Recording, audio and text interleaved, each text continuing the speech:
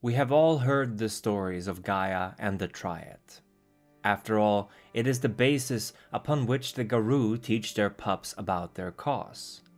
In the beginning, there was Gaia, and she created the world as we know it.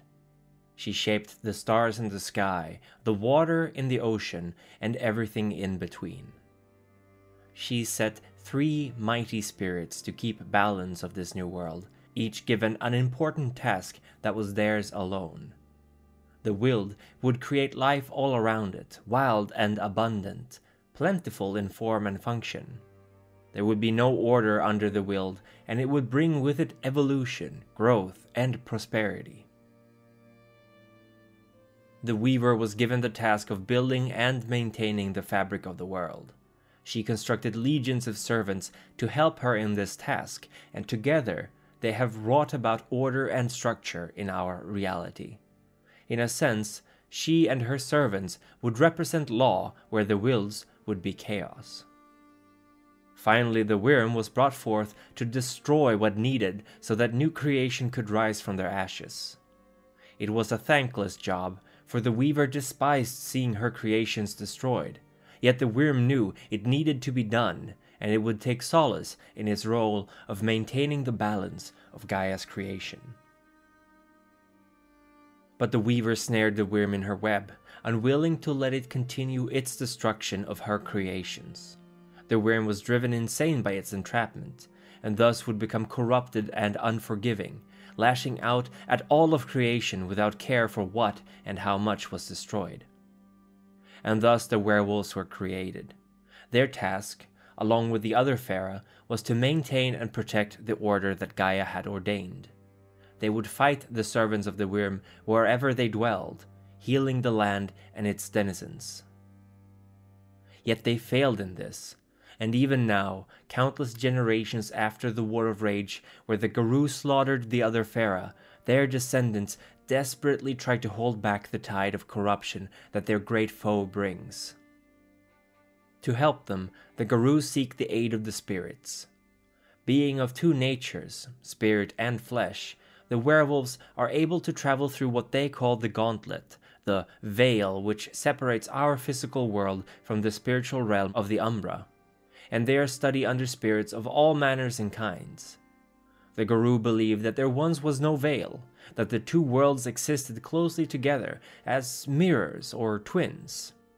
Today the Umbra is something difficult to access for the Garou, especially in places where the Weaver's servants have knit reality tightly. Yet beyond the veil of the gauntlet, there are countless spirits. There are ancient spirits representing animals and plants side by side with tiny electrical spirits akin to digital software or viruses, and even the spirits of ancestors and living pollution.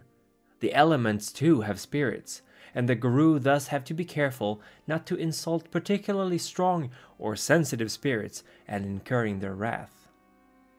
Spirits are generally unable to enter our world unless given a proper vessel to inhabit, either a prepared item, which in turn then becomes a fetish, or the body of a living being, which becomes possessed, eventually even transforming to better suit the spirit's desires as it becomes more familiar with its workings.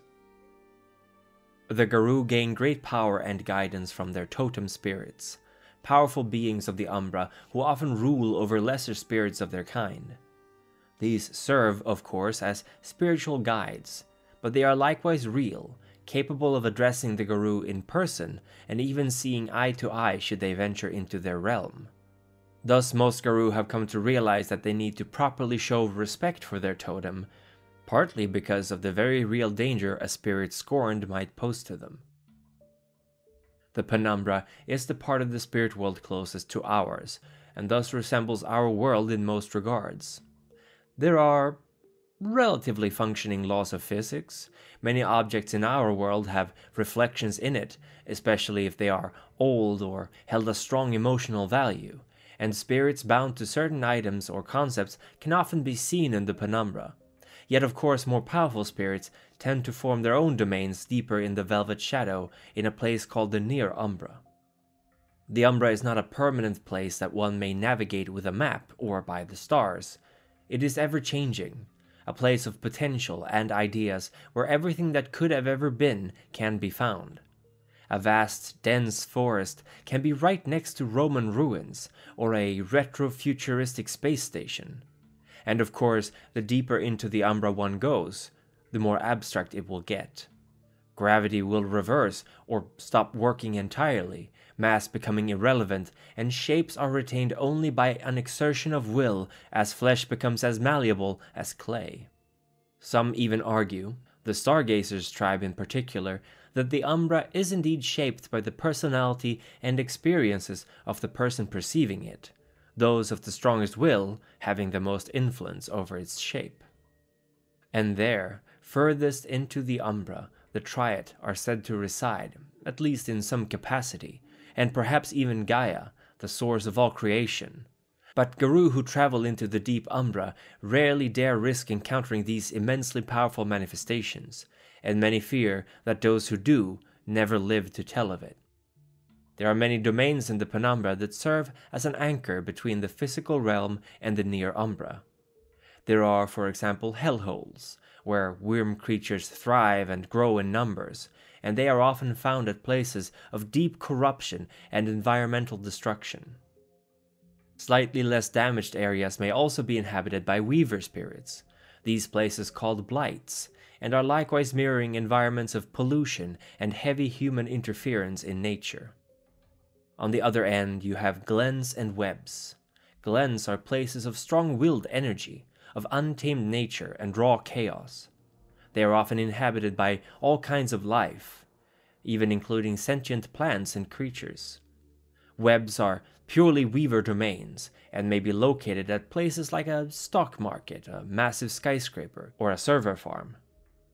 There are also other beings who occasionally travel through the Umbra, and the Fae have the occasional Trods, places channeling the old magic of the fair folk, and often older than civilization itself.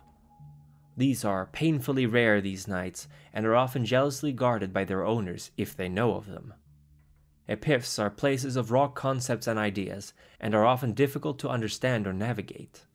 The number 24, for example, can have an entire epiph about itself, as can the concept of the death rattle, or the sound of a child laughing. Some stargazers are said to occasionally meditate and achieve some manner of enlightenment and understanding in these places, but that might also just be the power of imagination at work.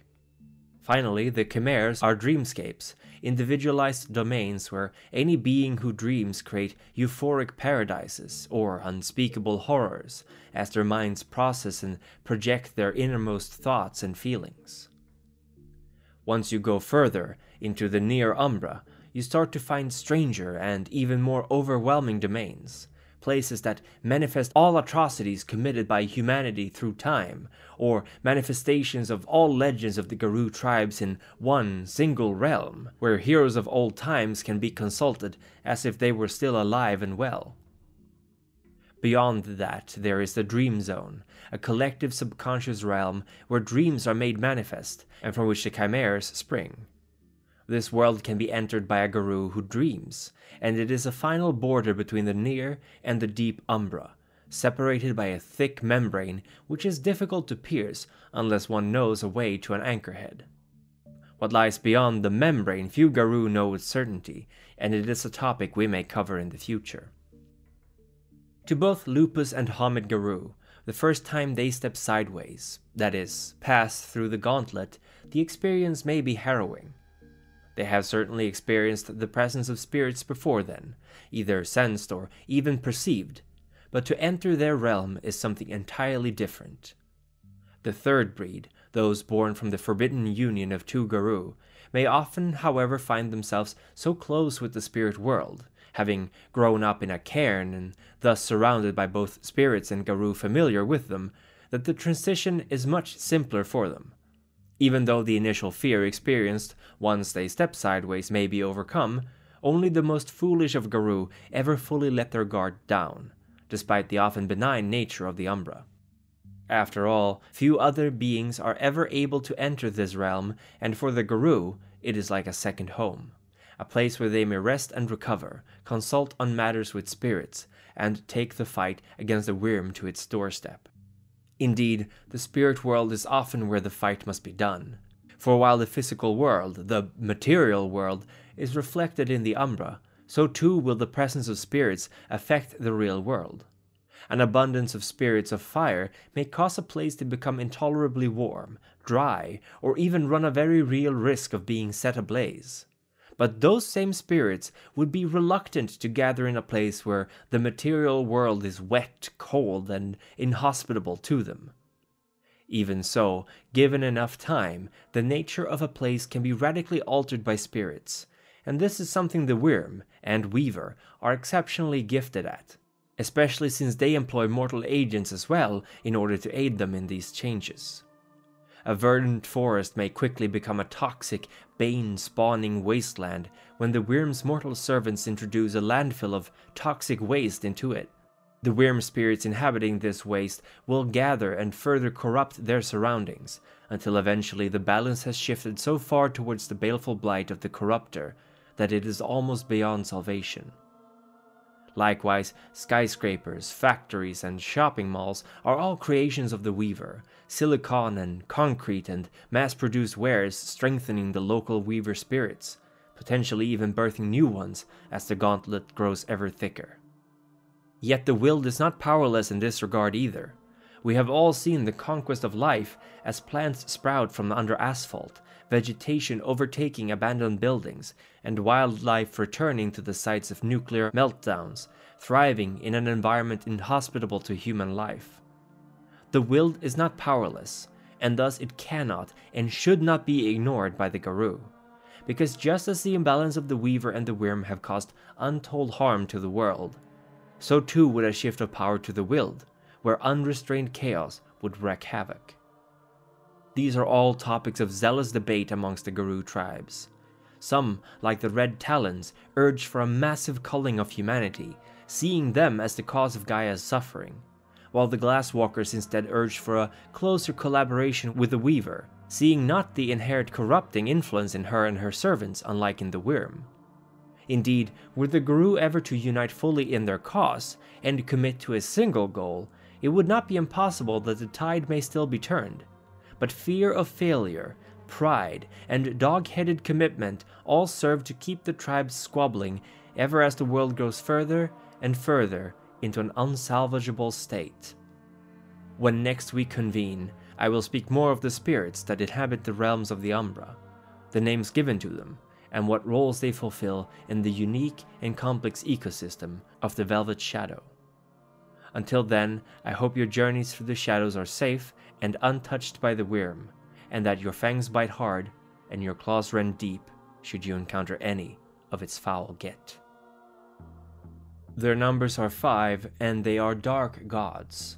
Snow, an insightful yet compassionate master. Bambi Parsons, whose passion inspires and leads by example. Dr. Sheepington, a sage and venerable keeper of ancient wisdom. The unemployed writer, whose words have guided nations through the aeons. And Dougal, the ancient and terrifying, who stalks the night. These are our masters, and to worship them is to attain salvation. Their childer, the Methuselah, sit like kings and queens above us, their wills ours to obey. They are Her Satanic Majesty Dani, reborn through fire and ice. Maximilian S. Hardcastle, a master of our ancient jihad. Socrates Johnson, a scholar and mentor. The ambitious and loyal Lauren Eason, the enigmatic yet influential Procyon, as well as Alexander Cainhurst of the dreaded Vilebloods. On the Council of the Primogen are seated Edward Reed, Colin Gifford, 06, Stonewolf 18, Jokerman, Ian Nichols, the Black Friar, Ravenfang, Brad Hardwick, and Pilgrim, wise leaders and of good judgment. This week the Council would wish to thank especially the Elder Justin S. for your support. We are ever in your debt for the loyalty you have shown us, and we would also wish to honor the Ancilla Harry Wyckoff. Thank you once again, my friend. Naturally, all of our elders, Ancilla, and neonates receive our gratitude from the bottoms of our hearts. Without your support, this would not be possible. And thank you for watching. When will you rage?